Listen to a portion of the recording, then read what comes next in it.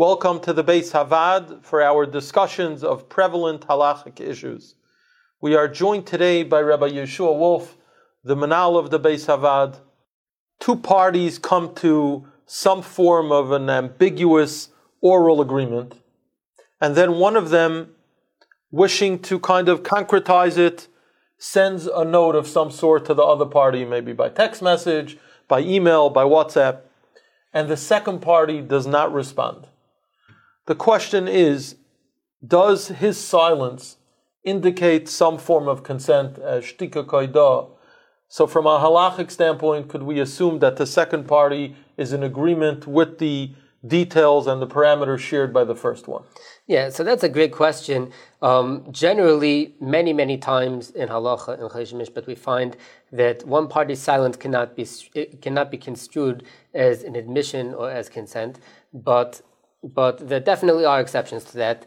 And I would say that the way to judge these cases generally is by using common sense, but there definitely are some tests that if we would sort of apply some kind of a protocol, there are definitely some tests that we would look at for objective material to make that determination. But certainly, if a person comes over to me and tells me, you owe me $100, and I just blow them off and don't respond, that definitely would not be an admission. There's no reason for me to react to that. But what we're talking about over here is where you have two parties to a transaction, and they do have a business relationship, and there is good reason for one party to respond to the other one and to clarify an agreement. So we have to really get into their head and try to understand why is it then that they have not responded and they have not set the record straight. The most obvious possibility would be in these instances is that they do consent to what they said. Most times you would expect someone to answer you and to set the record straight. So why are they not responding? So if we were sort of to put together a protocol based on different tshuvas in the poskim, I would say that some key tests would be, first of all, has the silent party already expressed his opinion or position on this matter? That would definitely explain why he's not responding now, because it's redundant. I've already told you what I mean. So in your question where we're talking about an ambiguous agreement, then perhaps that would not apply and that would not be a good reason. But also, if the person didn't respond, is there a possibility that maybe they didn't receive the message? The message may have been sent, but maybe they didn't receive it. So how would that? Right, yeah, certainly. I mean, people, when they come to Beis Din, they come with whole lists of text messages and WhatsApps, and there's all kinds of communications these days. Oftentimes, these messages are documented, but that's true. If it wasn't a phone call, then that might be an issue at play. Did it ever happen? But certainly you'd want to have some kind of written documentation, or at the very least, if it was through a phone call, to write down the date and time that it happened, so you'll have some credibility in saying that this conversation took place and they can't just deny it. Another test that I would look to apply here is, what is he consenting to? Is he consenting to just kind of a verbal statement that the other party made, which may not elicit a response from you? Or is it something more severe, like an action that he's taking against you? Suppose, for instance, he's intruding in your property, he's coming and taking something.